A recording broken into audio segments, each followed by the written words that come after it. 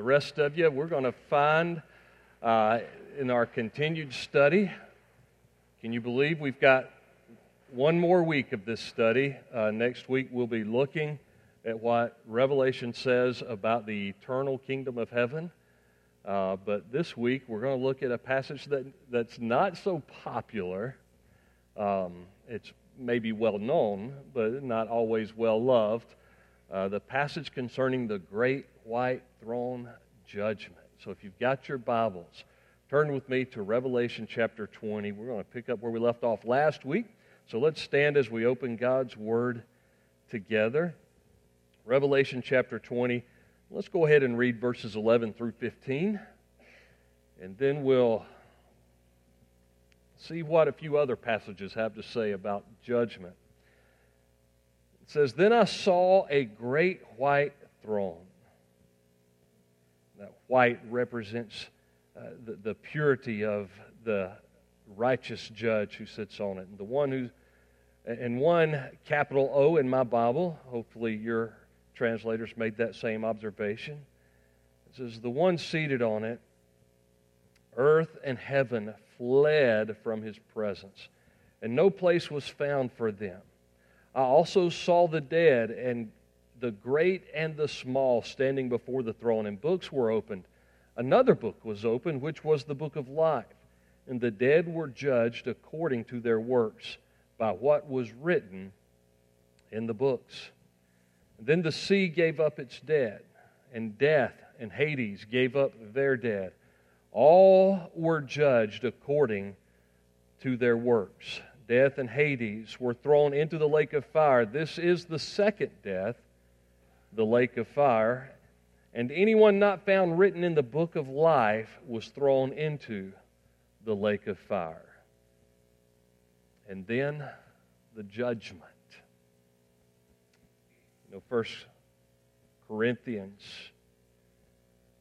Hebrews tells us in chapter 9, verse 27, it's appointed unto man once to die, and then the judgment.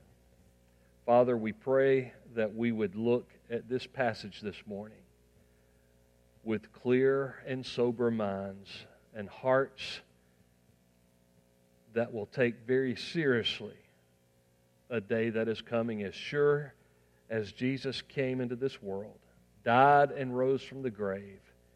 He's coming again to judge the living and the dead. Lord, I pray that we would take this passage as a motivation to check and recheck the authenticity of our faith, to be forever grateful for your grace, but also to warn those who don't know you that there is a day we will all give an account. We pray this in Jesus' name. Amen. You can be seated. You know, most of us remember where we were 15 years ago, right? Except maybe those who haven't graduated high school yet, perhaps. But most of us remember where we were on this day 15 years ago when Islamic terrorists connected with the group Al-Qaeda, a name that most of us didn't know or weren't very familiar with, but we would become very familiar with in the days ahead, when this group hijacked 4 planes and flew 2 of those planes into the Twin Towers in New York, flew another plane into the Pentagon, and thanks to the sacrificial and quick actions of people on a 4th plane, after they had heard what had happened to the other planes and saw the fate that seemed to be awaiting them, were able to take the cockpit, but unfortunately not save the plane from crashing, and it crashed in a field in Stony Creek, Pennsylvania. Right at 3,000 people lost their lives in those attacks on 9/11. The Muslims, some would say extremists, others would say it's just part of the Muslim faith, who took over those planes, thought for a moment, thought for perhaps a lifetime, that the very next thing that they would experience after dying what they would call a martyr's death and taking the innocent lives of so many others, they thought the very next experience they would have would be in a heaven where they would be rewarded for those actions. And there are still people today that don't realize that the war on terrorism is a spiritual battle. It is a theological battle. And I'm not suggesting that we become crusaders, but that we understand the nature of what's going on in the world today. If the Bible is not true, if there is no judgment, even if those terrorists did not experience what the Muslim today would call heaven, even if they did not experience eternal bliss, even if they were not rewarded with virgins as they entered the next life, if the Bible is not true, the very worst case scenario for them, if there is no judgment, the very worst case scenario is that they entered into an eternal rest with no consequences. Can you imagine that that's what most philosophers, that's what most Americans are even coming to believe today, that we live this life and we die ashes to ashes, dust to dust, and there are no eternal consequences for the actions that we commit this side of eternity. That when we die, those terrorists and the greatest saints who have ever lived will experience the same rest, and they will experience no more judgment than what you were probably experiencing about 3 or 4 o'clock this morning when you were sound asleep, except for those of you who are struggling with insomnia. But at 3 o'clock, 4 o'clock this morning, when you were perfectly content at rest and unconscious of the world around you, that's what happens to everybody. Hebrews 9:27, I said a moment ago, says, "It is appointed unto man once to die, and then the judgment." Why does life matter? Why do the decisions that we make every day matter? Why do your relationships with friends and family, why do those relationships matter? There are eternal consequences to everything. Why does our behavior matter? Why do we discuss ethics or values at all if there are no eternal consequences, if there's no judgment? In fact, we could go to extremes and say, why is any murder wrong? Why is there anything we would call sexual perversion? If there are no consequences to our actions, and I would say if there are no eternal consequences to our actions, then we might as well eat, drink, and be merry. Paul argues that in 1 Corinthians 15. If there's no resurrection, if Christ isn't real, if all of this is just a hoax and there's no judgment, then tomorrow we die, and so there's really nothing to even say that anything we do is right or wrong. It's okay to commit any type of theft, exploitation, treat others the way you want to. And by the way, why would anybody want to be a part of the thing called the local church? Why would anybody want to be a part of Christianity or any religion at all whatsoever? Why would we have to respond to Jesus Christ? Well, the Bible tells us it does matter. And the Bible teaches us, the same Bible that says, "For God so loved the world that He sent His Son," a verse that everybody likes to embrace, a doctrine, an attribute of God that everybody wants to embrace is the love of God, and I am so grateful for the love of God. I'm so grateful for the grace of God. But without being set against the backdrop of the holiness and the righteousness and the judgment of God, then grace and love mean absolutely nothing. It's because of God's righteousness and His holiness and His just judgment and the coming judgment that we'll all face that all of this makes sense. Now, not all of us will face this specific judgment, the great white throne judgment. But as appointed unto man wants to die and then the judgment, we will all face a judgment. And we'll see that inside and outside of this text. So I want to make 3 observations of the great white throne judgment this morning. And in these observations, I want you to pray that the Holy Spirit of God will reveal to you what it might be like for you on that day if you enter eternity the way that you're living your life right now. Making the decisions you're making, investing in the relationships you're investing in, living for what matters or what doesn't matter. What if you were to step into eternity at this very moment? 9/11/2016. Well, the first observation is that we notice, or maybe we don't notice, is the absence of believers at this judgment. The great white throne judgment I'm speaking of. The absence of believers. Where are the believers? In verse 11, we see that we're reading about a people that heaven can't help anymore. I saw a great white throne, the one seated on it, the earth and heaven fled from His presence, and no place was found for them. When the righteous judge is judging on this day at this great white throne judgment, we read about all the things that had taken place before this, the tribulation that the church had escaped, possibly. Many still believe that the church will go through that. Regardless, at this time, the church has been taken out. We've read about the devil himself being judged and cast into the lake of fire.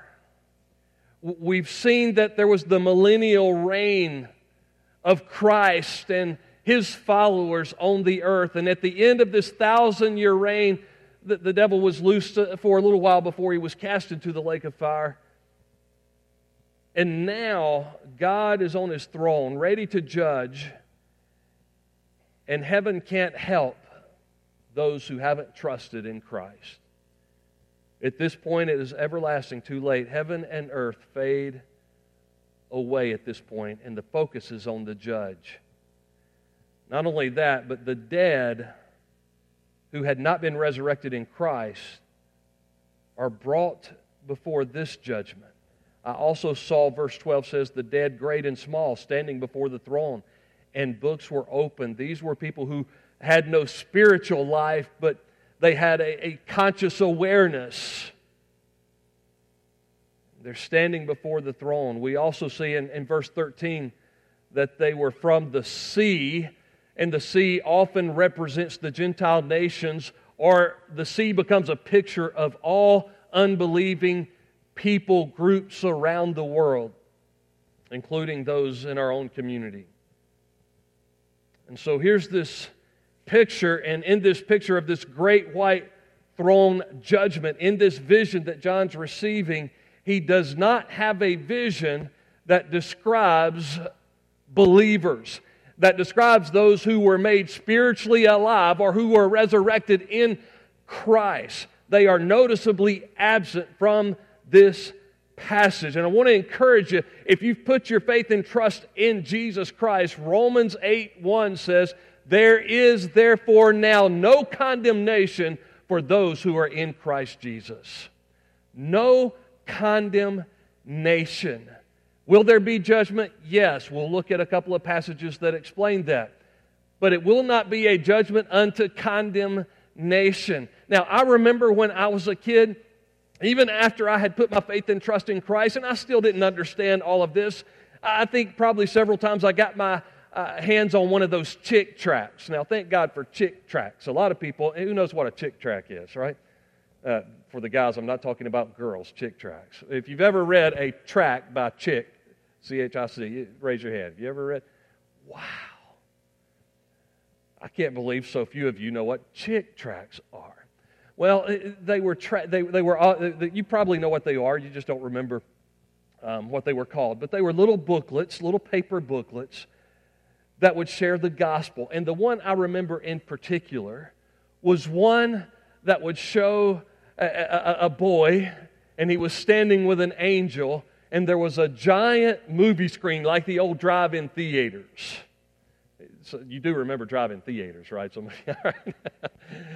Well, he's standing before this screen, And so I'm a boy back in the 70s looking at this Chick tract, and I'm thinking, this is the way it's going to unfold. And everything that he had ever done bad in his life was projected on that screen. And as a little boy, I thought of my secret sins and thoughts and anything that I probably thought that I might have gotten away with, or at least had said, God, only you know this, and I am so sorry, and I confess it to you. Please forgive me. And I did my best to repent. I still thought there's coming a day when the movie of my life is going to be played for everybody to see. And when they see it, I'm going to be so embarrassed at my sins, and I'm going to feel so condemned. But Romans 8:1 says there is no condemnation for those who are in Christ Jesus. And by the way, if you had to sit and watch a movie of my life, it wouldn't be heaven for you. And if I had to sit and watch a movie of your life and all of your secret sins, it wouldn't be heaven for me. Imagine, if you will, that the blood of Jesus just begins to cover that screen and nothing can be seen anymore. That's what it means to be in Christ. His blood has justified us. It's just as if we had never sinned.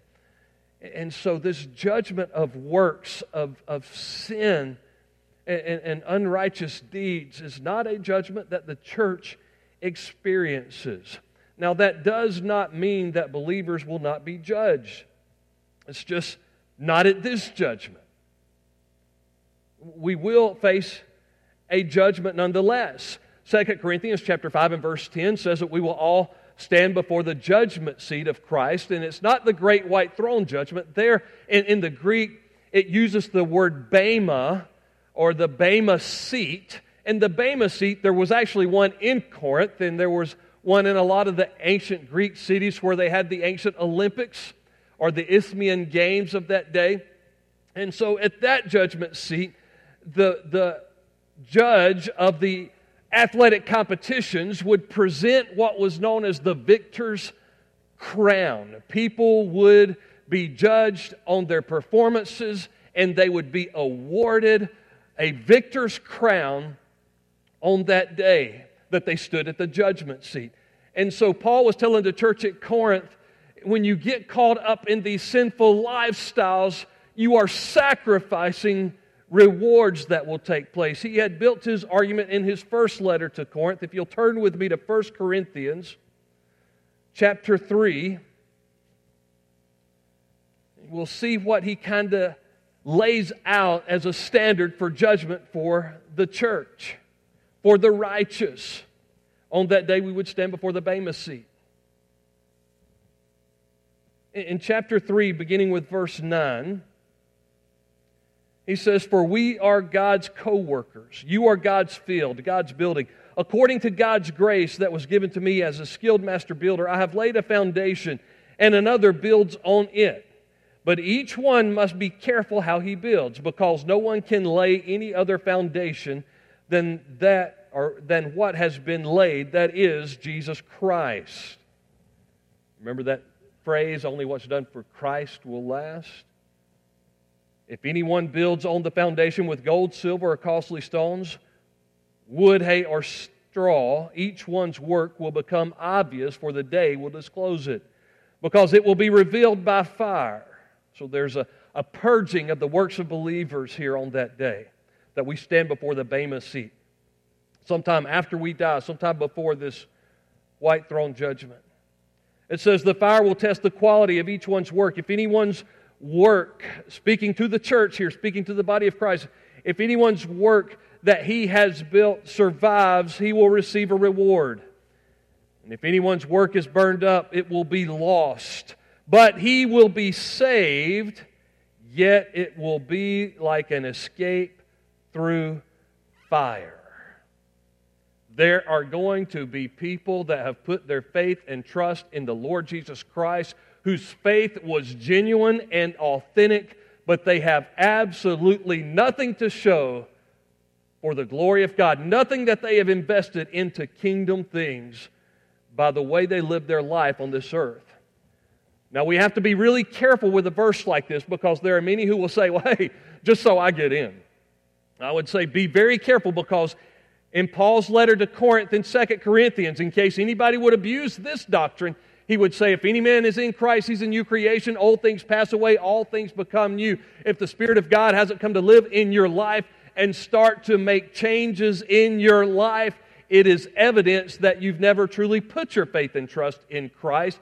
You might have prayed a prayer. You might have decided to turn over a leaf. You might have embraced religion. But if there's no change, there's no Jesus. If there's no Jesus, there's no change. But even those who have been changed by the grace of God can become distracted by the things of this world, and we lay up treasures on earth rather than treasures in heaven. And on this day, this judgment day for the church before the Bema seat, those who have invested in heaven, see, heaven's not going to be the same for everyone. There will be various rewards by how we lived our lives. In 1 Corinthians chapter 9, 24 through 27, it says, in a race, all the runners run. This is a beautiful picture of those Olympic Games and the Bema seat and everything. He says, run in such a way as to get the prize. Don't just go through life, but go through life to be victorious for Christ. And Paul would say, I beat my body, I discipline my body, I make it my slave so that after I preach to others, I wouldn't be disqualified from the prize. He wasn't saying, because I don't want to lose my salvation. He was saying, I don't want to enter heaven as one saved, as barely escaping the flames of fire. I don't want to say I was saved, but boy, I barely made it by the skin of my teeth. He wanted to make a difference in his world and lay up treasures in heaven. So we'll be judged by whether we lived our life for the glory of God. We'll be judged as Christians, as the church, for whether we sought first the kingdom of God and His righteousness. And you say, yeah, but man, as long as there's no condemnation, I'm good, right? As long as there's no condemnation, I don't have to worry about sin in my life. So maybe I can serve God on the one hand, and I can serve sin in other. But see, no man can serve two masters. But at least it won't be made manifest. It will be made manifest by the loss of reward. So it could be that, first of all, we got to be really careful again, because the sin could be evidence, according to even 1 John, continual habitual sin may be evidence that we haven't truly been saved, that we won't be a part of the Bema seat judgment at all. Or it could be evidence that we're going to be saved by fire. But here's how we begin to lose rewards. You say, well, you know, as long as I'm not going to be condemned for my sin, and we forget that sin keeps us in bondage, renders us powerless. Here's one of the worst things about sin for a believer. It's one of the worst things about getting in the flesh. It's not just what the sin costs you and the consequences. It's what you are not doing for the kingdom of God when you are bound by sin. See, the devil himself knows if you are a child of the living God and you want to make a difference for the kingdom, if he can get a toehold in your life, if he can get a foothold, if he can get a stronghold, then he can keep you from making a difference for the kingdom of God. Render you powerless, rob you of time, rob you of reward for all eternity. See, there are a lot of college football games being played yesterday. If an MVP on one team was injured and out of the game, it did not mean that he put on the other team's uniform, but it could mean that he wasn't helping his team like he could have been.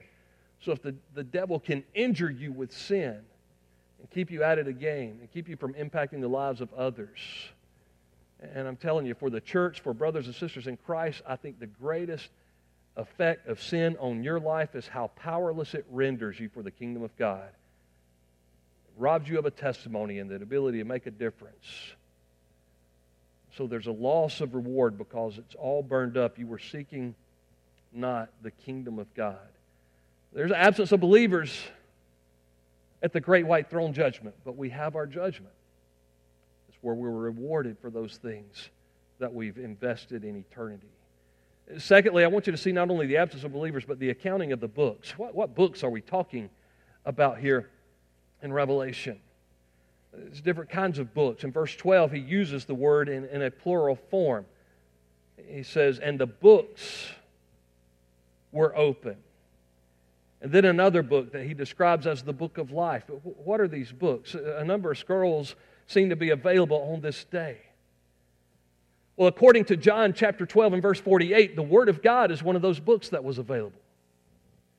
The very Word of God. There is a judge for the one, Jesus said this in John 12:48, there is a judge for the one who rejects me and does not accept my words.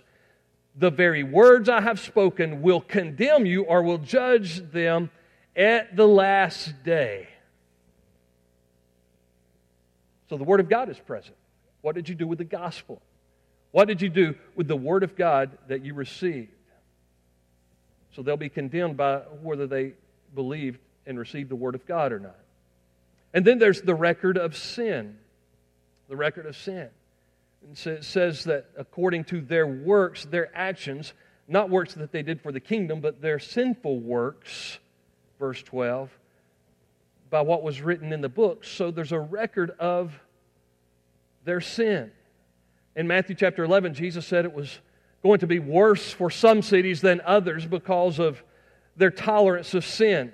It was going to be worse for those cities. Just like there are levels of reward in heaven, there are degrees of punishment in hell. And He's saying there are those who had a knowledge, and there were some cities to whom Christ was revealed and they rejected. They had a greater knowledge of the gospel than perhaps other cities, and their judgment is going to be worse than even cities like Sodom. He says it's going to be worse for Capernaum.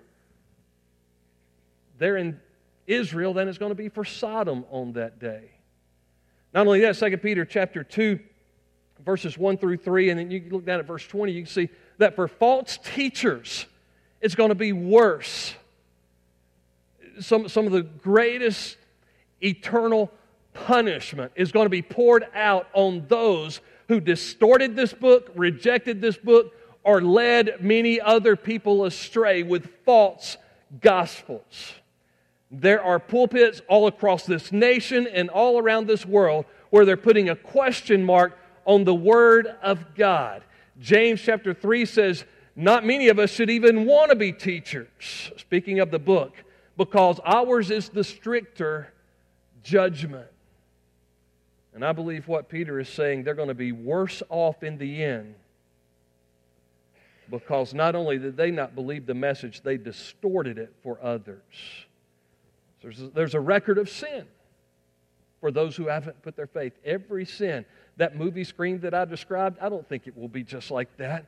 And I'm glad that there will be no condemnation for those who are in Christ. But all of a sudden, for those who thought, well, I'm a pretty good guy, they're going to find out on that day, no, we're not.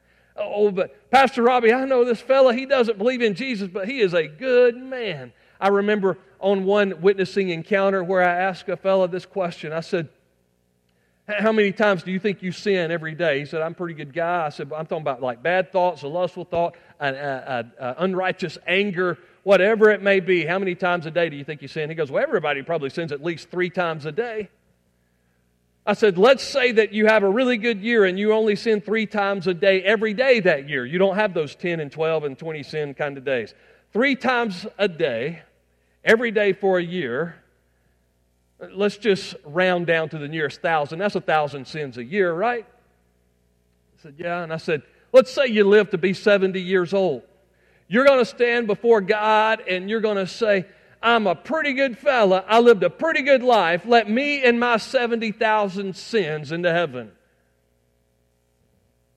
Our God is a consuming fire. Our God is a holy God. And if we enter heaven with one sin, it would consume us and destroy us. We need the blood of Jesus to cleanse us from all sin. And not only that, we need the Holy Spirit of God to bring regeneration and give us a new nature, because our problem isn't just that we sin, it's that we're born sinners. We sin because we're sinners. We're not sinners because we sin. We're born with a sin nature that has to be dealt with. That nature itself can't enter into the kingdom of God, the holy presence of a holy God. And then there's the book of life. Not only the books that show us the Word of God and the books that show a record of our sins, but he says in verse 12, and another book, the book of life.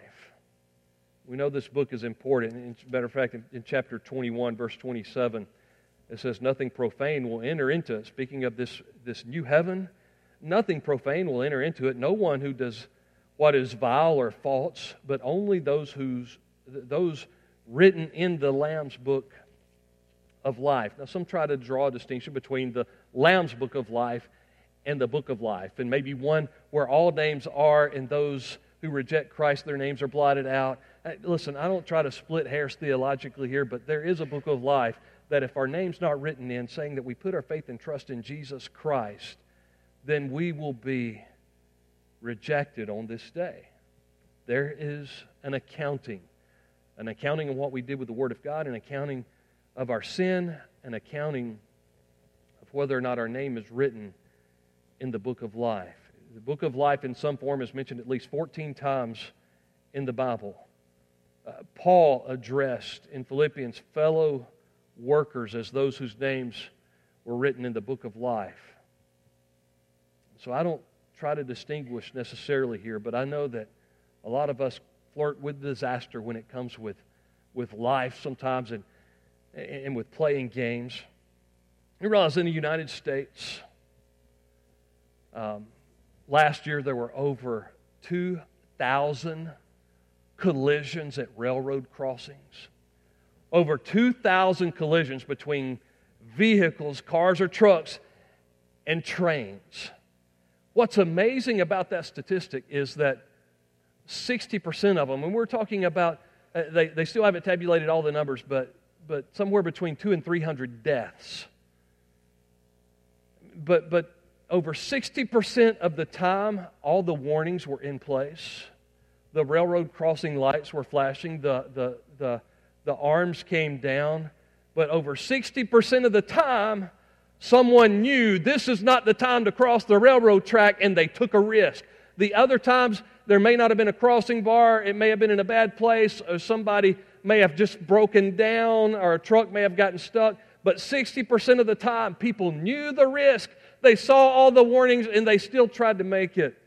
A lot of people are doing the same thing with their faith and with the faith. When it comes to faith in Jesus Christ, they're kind of like, I see all the warnings, but I'm going to make it. I see all the warnings, but I'm going across. I believe everybody else has been fine. Everybody else is doing it. I'm going to make it. And on this day, nobody gets across except those whose names are written in the Lamb's book of life. And so we see the books, and there is an accounting. And finally, we close with this last verse. There's an appointment to banishment, verse 15. Actually, go back and look at verse 14. Death and Hades were thrown into the lake of fire. Speaking of all of those who had been in that, whatever that holding place of separation from Christ is like until this day. Then he says, this is the second death. See, the math, it always adds up to 3, folks. You are born twice and you die once. So you're born physically and you're reborn spiritually, and then you only have to face physical death, but you'll never face spiritual death. Or you're born once and die twice. If you're born physically but you're never born again, then there's not only physical death, there's an eternal conscious, if I could get us to understand that. There are people here that have been physically dead for a long time, so there goes this theory of annihilation. Well, you're just kind of consumed or you just died. There's a conscious spiritual awareness of this. And this says, anyone not found written in the book of life was thrown into the lake of fire. We'll be surprised at some whose names aren't written there. And we'll be surprised at some whose names are written there. Matthew 7:21-23, not everyone who says to me, Lord, Lord, will enter the kingdom of heaven, but only the one who does the will of my Father who is in heaven. On that day, many will say, Lord, Lord, didn't we prophesy in your name? Didn't we drive out demons in your name and do many miracles in your name? And then I will announce to them, I never knew you. Depart from me, you lawbreakers. Are we willing to take that risk? Oh, but this is a religious crowd. They were serving God, right? They did not have a relationship with Jesus Christ. He says, I never knew you. Matthew 25:46 says they will be banished to eternal punishment. In Matthew 13 and verse 50, it reminds us it will be a place of weeping and gnashing of teeth. Weeping has to do with a place of great sadness, gnashing of teeth, a place of great anger. So there's weeping and there's gnashing of teeth. Yesterday on one of the college football shows, they were talking about a team. I don't know, it may have been Georgia, I don't know, but they were talking about a team, and they said by this point in the game there was lots of gnashing of teeth. And I thought, man, that phrase comes right out of the passage I'm preaching tomorrow. There would be weeping and gnashing of teeth, Matthew 13, verse 50 says. The second death is the final sentence to eternal banishment, eternal punishment from the kingdom of God into the kingdom of darkness. You say, well, I just believe God loves me, and I thank God for His grace, and I just don't believe God would let anybody go through that. I just believe God is a loving God, and God cares about people. I just don't see how a loving God could ever let that happen to anybody. Think about Jesus in the Garden of Gethsemane, praying, Father, if there be any other way, let this cup pass from me. And I'm telling you, if this judgment were not real, if hell were not real, it would not have had to have been poured out on Jesus Christ on Calvary's cross. And the warnings would not be so clear in Scripture. It is real. He gave His life. Could you imagine talking to the family of a soldier who gave his life for our country, fighting for freedom, fighting that we might enjoy the freedoms that we have in this nation today, fighting that we might not be under the oppression of terrorism or communism or whatever in the world is rising up against us at that time, and a soldier gives his life, and you're talking to his family, and you say, well, I'm glad he died for his country, but really, freedom's not that big a deal anyway. It's not like communism would have been that bad. It's not like terrorism would have been that. It's not like all those things. If our country had lost the attack, it's not like life would have been so bad after all. That would not only be a fallacious statement, it would be an insult to the one who gave his life for the freedom we enjoy. And so when we say, well, I don't have to accept Jesus Christ who gave His life on the cross for me because it's not like things are going to be that bad anyway. I'm okay without Him, and I can enter eternity without Him. No big deal. If hell isn't real, if this judgment isn't real, not only is that a fallacious statement with what we know of Scripture, if it isn't real, then it is a slam on the message of the gospel. It makes grace and the message of the cross cheap and meaningless. The good news is for those who are in Christ, there is no condemnation. And the good news includes the fact that this message is available for anybody. Would a loving God send people to hell? Listen, a loving God would lay down His very life so that we wouldn't have to go there, so that our names could be written in the Lamb's Book of Life forever. Next week, folks, we're going to look at what He has to say about this new heaven, and it is going to be a glorious picture. Glorious picture, but it is so glorious because it's set against the backdrop of the alternative. Would you pray with me?